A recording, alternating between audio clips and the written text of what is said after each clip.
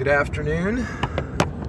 It is a late afternoon, and I am driving through Parker, Colorado. This is how I get home.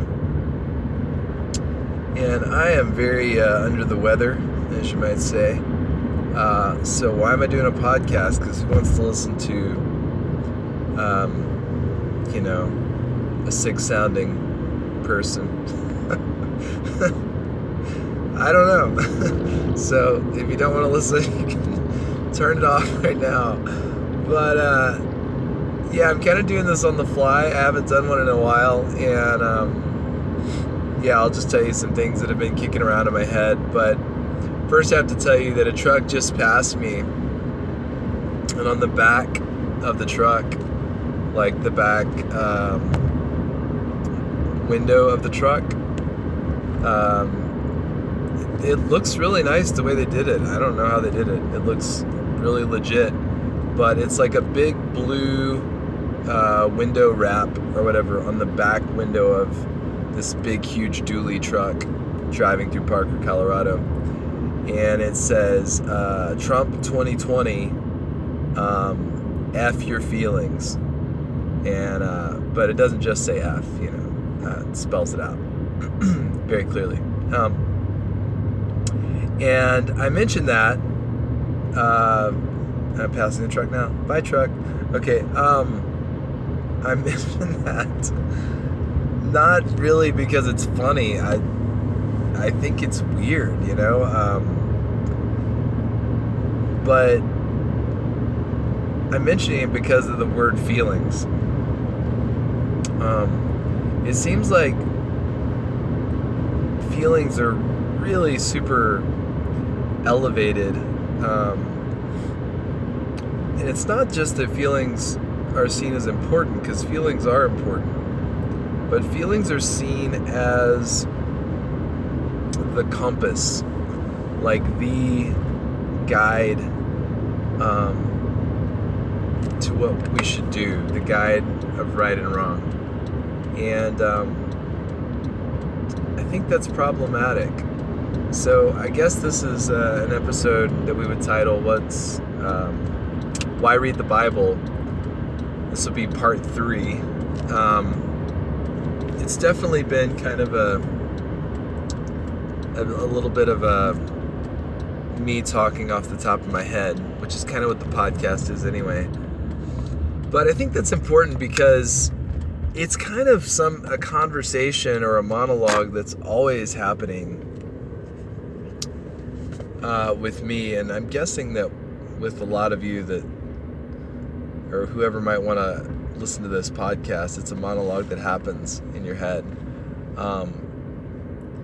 That our worldview is so informed by the Word of God, hopefully, that everything that happens to us, everything that we see, things written on the back of trucks and stuff like that, everything is being filtered through that trustworthy Word of God, which will stand forever. The grass withers and the flower fades, but the word of the Lord will stand forever. I still believe that. And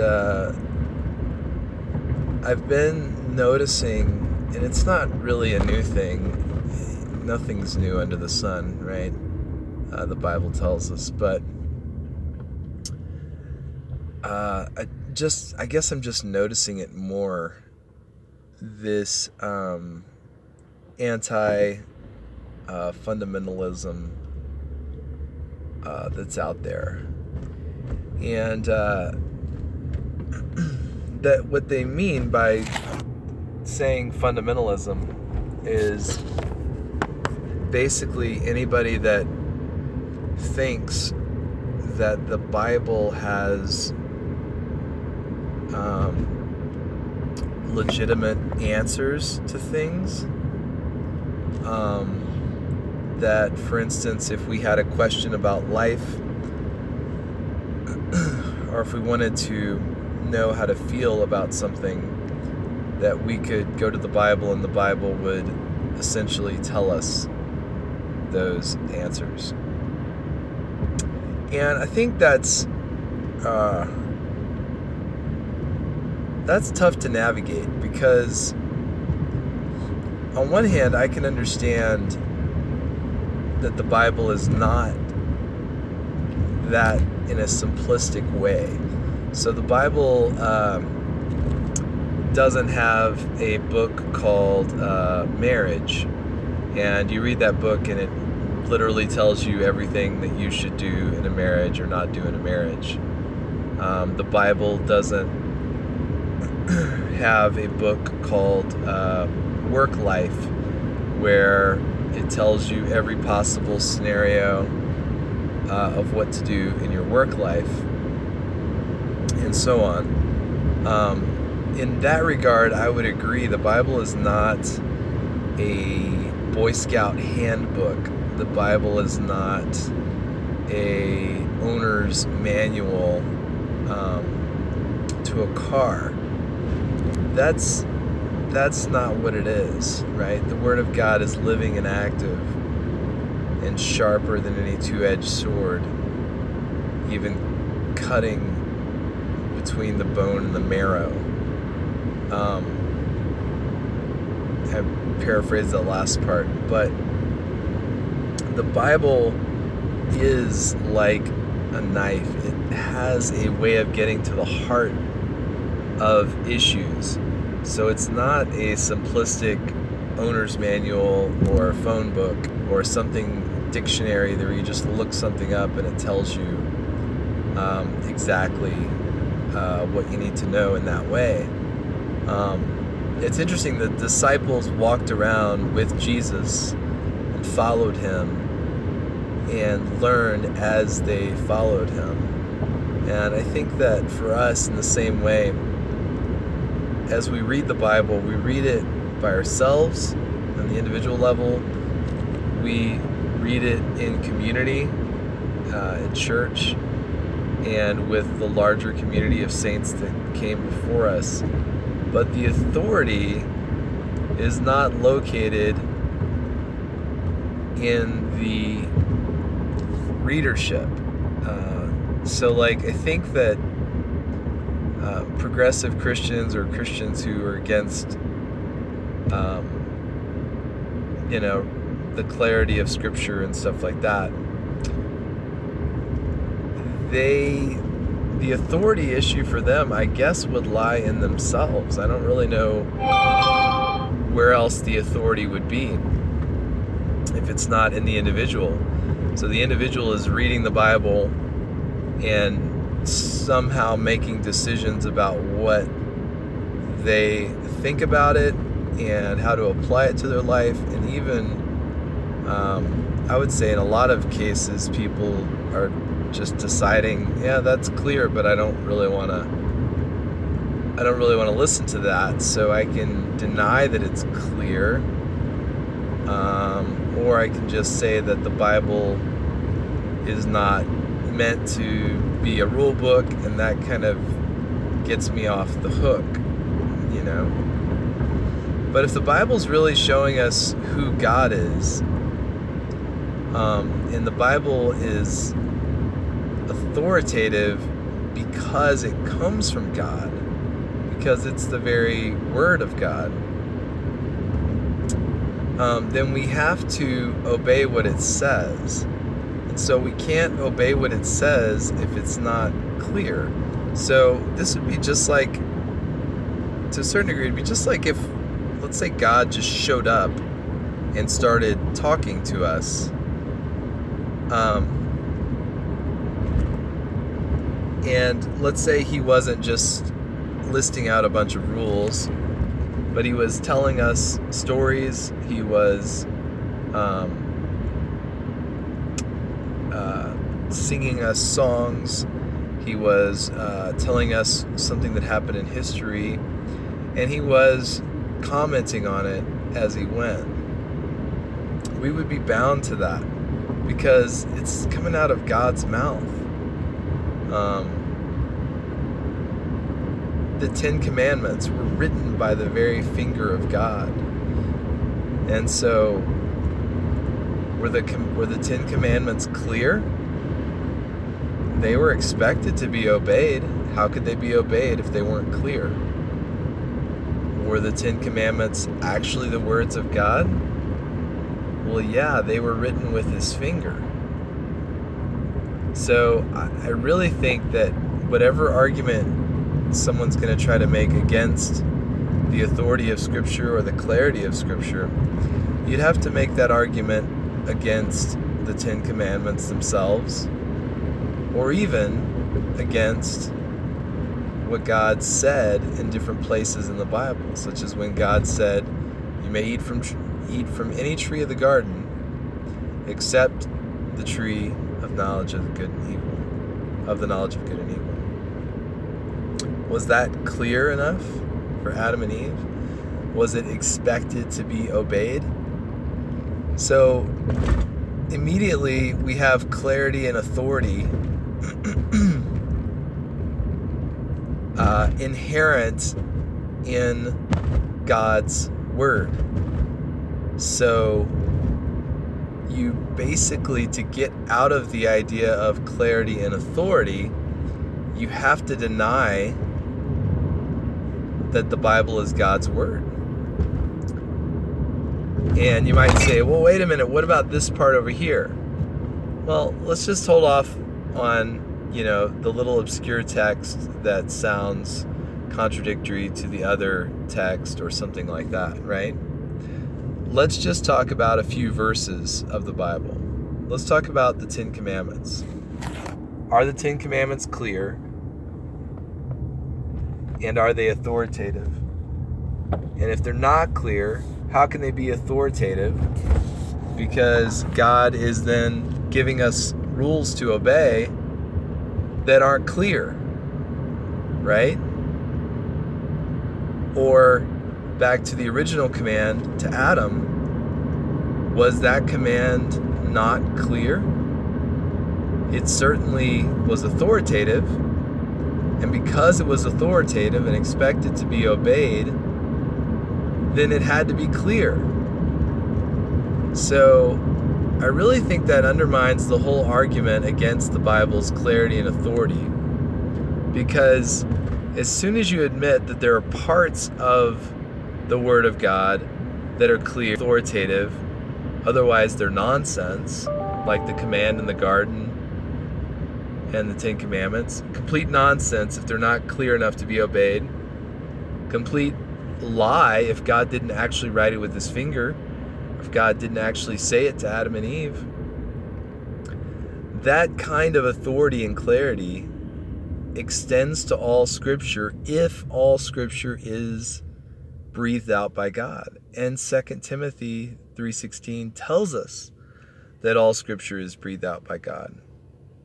So that means that even an obscure book of the Bible like Haggai or Zechariah or Zephaniah or any of those that we kind of skip over, or Jude in the New Testament, if that's inspired by God, it is just as authoritative, and because it's authoritative, as clear as God wants it to be. Let's put that little asterisk there. Or as clear as it needs to be for it to be heeded or obeyed. And I don't want to use the word obeyed in the sense that everything in the Bible is a rule, because it's not. But heeded, given its proper place and reverence. So then, if that does extend to the entire Bible, then we have clarity and authority. And so then the question becomes, well, why do we disagree on it? Well, immediately, it's obvious the problem is us. We're the problem. We're the reason why the Bible is not either clear or obeyed. It's us. And so then how do we fix that? Well, of course, you know what I'm going to say. We go to the Bible, and the Bible tells us what to do with His Word. It is self-authenticating. It is self-explaining, not self-explanatory, like it's just everything is so obvious, because a lot of it's not. But I think it's all as clear as God wants it to be. And so if we're obeying what the Bible says about the Bible, if we're agreeing with God about His own Word, then we are going to use it in the way that God tells us to use it. We're going to interpret it in the way that God tells us to interpret it. And we're certainly not going to make arguments against the clarity and authority of Scripture, because making an argument against the clarity and authority of the Word of God is making an argument against the clarity and authority of God. I mean, if God's standing there in the garden, not to make a man out of God, but follow the text, like I'm just using the words that the text used, right? If God is standing there in the garden, walking in the garden with Adam and Eve, and He says, of all the trees you may eat, but not that tree, it's as sure as God standing there, all Scripture would have that same weight as if God is standing in front of you telling it to you. Same weight as the weight that Adam and Eve had placed on them by hearing God's word audibly. Same weight that Moses and the Israelites felt when God wrote it with His finger, because that is what Scripture is. So that's kind of my brief argument for clarity and authority, and it goes from the lesser or the original to the greater, the small to the whole. That extends to all Scripture. So I don't get it. I don't get why people in the progressive movement want us to let go of the clarity and authority of Scripture and still care about Scripture. Scripture defines who God is and what He's like and what He requires of us, and where we came. Tells us where we came from, tells us what our purpose is. Do you really want to muddy that up? I don't understand. It's sort of like when you try to take away the clarity and authority of Scripture or deny it. It's like a painting has been painted over or defaced in some way, or let's pretend that the paint's not dry and the person just kind of rubs their hand over the painting. The painting has to be viewed at different angles. You have to step back from the painting and see what the whole big picture is. And then when you zoom in, certain parts of the painting, they might just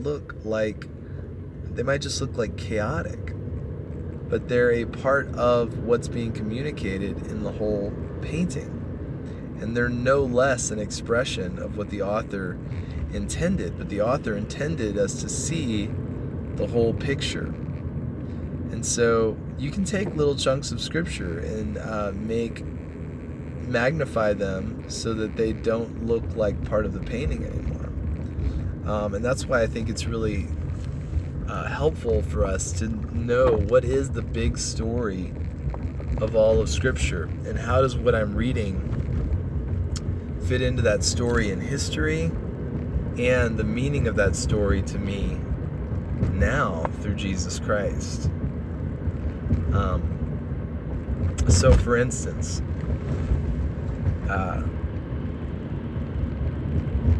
let's just kind of pick someone in the Old Testament, okay, like Joseph. So Joseph I might have talked about this in the last podcast, so I'll try to keep it brief. And I'm doing this off the cuff, so I probably will miss some things. But Joseph was his father's favorite.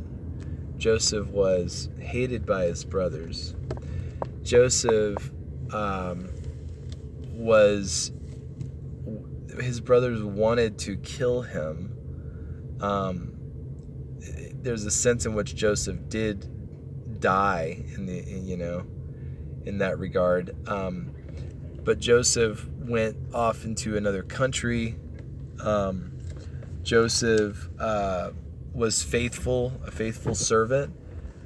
Joseph became elevated from servant to king almost. Joseph provided for the saving of his brothers and his whole family's life. And there's probably a lot of other things that I can't even think about right now off the top of my head. Now, if we read that and we say, okay, that's kind of a fantastic story. Maybe it happened, maybe it didn't. The Bible is a rule book, so what am I supposed to get out of this? Well, I shouldn't want to kill my brother like Joseph's brothers wanted to kill him. I should forgive my brothers like Joseph forgave his brothers. I should run away from all sin and temptation like Joseph ran away from Potiphar's wife. I should save up for the future because Joseph saved up grain for the future and then sold it back to the people. And on and on. Now, if that's what you're trying to make out of the Bible,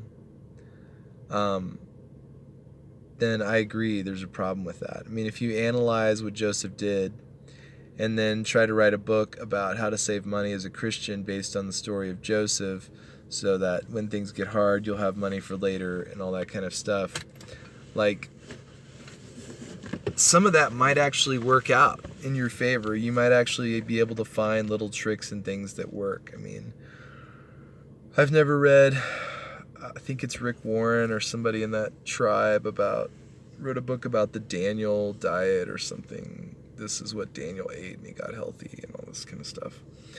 So that's not the big picture of the Bible, though. And if people hear us talking about the Bible in that way, then it becomes completely irrelevant. Do you think the book of Daniel was written to tell us to eat more veggies? Like, is that why the book of Daniel was written? I don't think so. Hebrews tells us that the prophets were searching within themselves for, the Spirit of Christ, basically. Like, they were revealing things that were to come. And when Paul says all Scripture is breathed out by God and good for rebuke and teaching and correction and training in righteousness, he's talking about the Old Testament. So there's lots of uses of the Old Testament, but the main one that Jesus demonstrates in Luke 24 is that the Old Testament points to Jesus. So Jesus is a better Joseph. Jesus was hated by his brothers, and his blood really was spilled. Jesus avoided every temptation that the devil brought to him. Jesus ended up saving the very brothers that hated him. He saved his people. Jesus fed his brothers and his family and all of Egypt. Just even people that were not of his nationality were brought in under the saving reign of the effective king Joseph, right? Jesus fulfills all of that, to the nth degree. And that's what the story of Joseph shows us. So, I think this is going to be an ongoing series. I'm in my driveway right now, and I don't feel so great. So pray for me if you listen to this, that I would feel better. It's not the coronavirus, okay? My son was sick a couple weeks ago, or last week maybe, just kind of stopped being sick. And then I think it just kind of passed on to me. So that's what that is. So we read the Bible knowing that it's clear and authoritative. And if there's a problem, the problem is with us. It's with the way that we're reading it. Or it's just with something that we don't want to believe about God because we like to have our own image of God. In fact, I was listening to a podcast that was basically a progressive Christian type podcast, or people questioning, which I don't think there's anything inherently wrong with questioning your faith. But anyway, the guy they had on, they were just praising him because he said, that you basically are supposed to just keep reimagining God. And it's like, really? You're supposed to keep reimagining who God is? That sounds like I'm making an image. That sounds like idolatry. And instead, we have a clear, authoritative word directly from God, as if he's walking in the garden, as if it's been written by his own finger. It's called the Bible, and it's readily available to us. It's at our fingertips. So I encourage you to dig into the Word of God and let it shape you and mold you and show you who Jesus is and how we're made to glorify God and to enjoy him forever. So thank you for listening. Have a great day. Bye.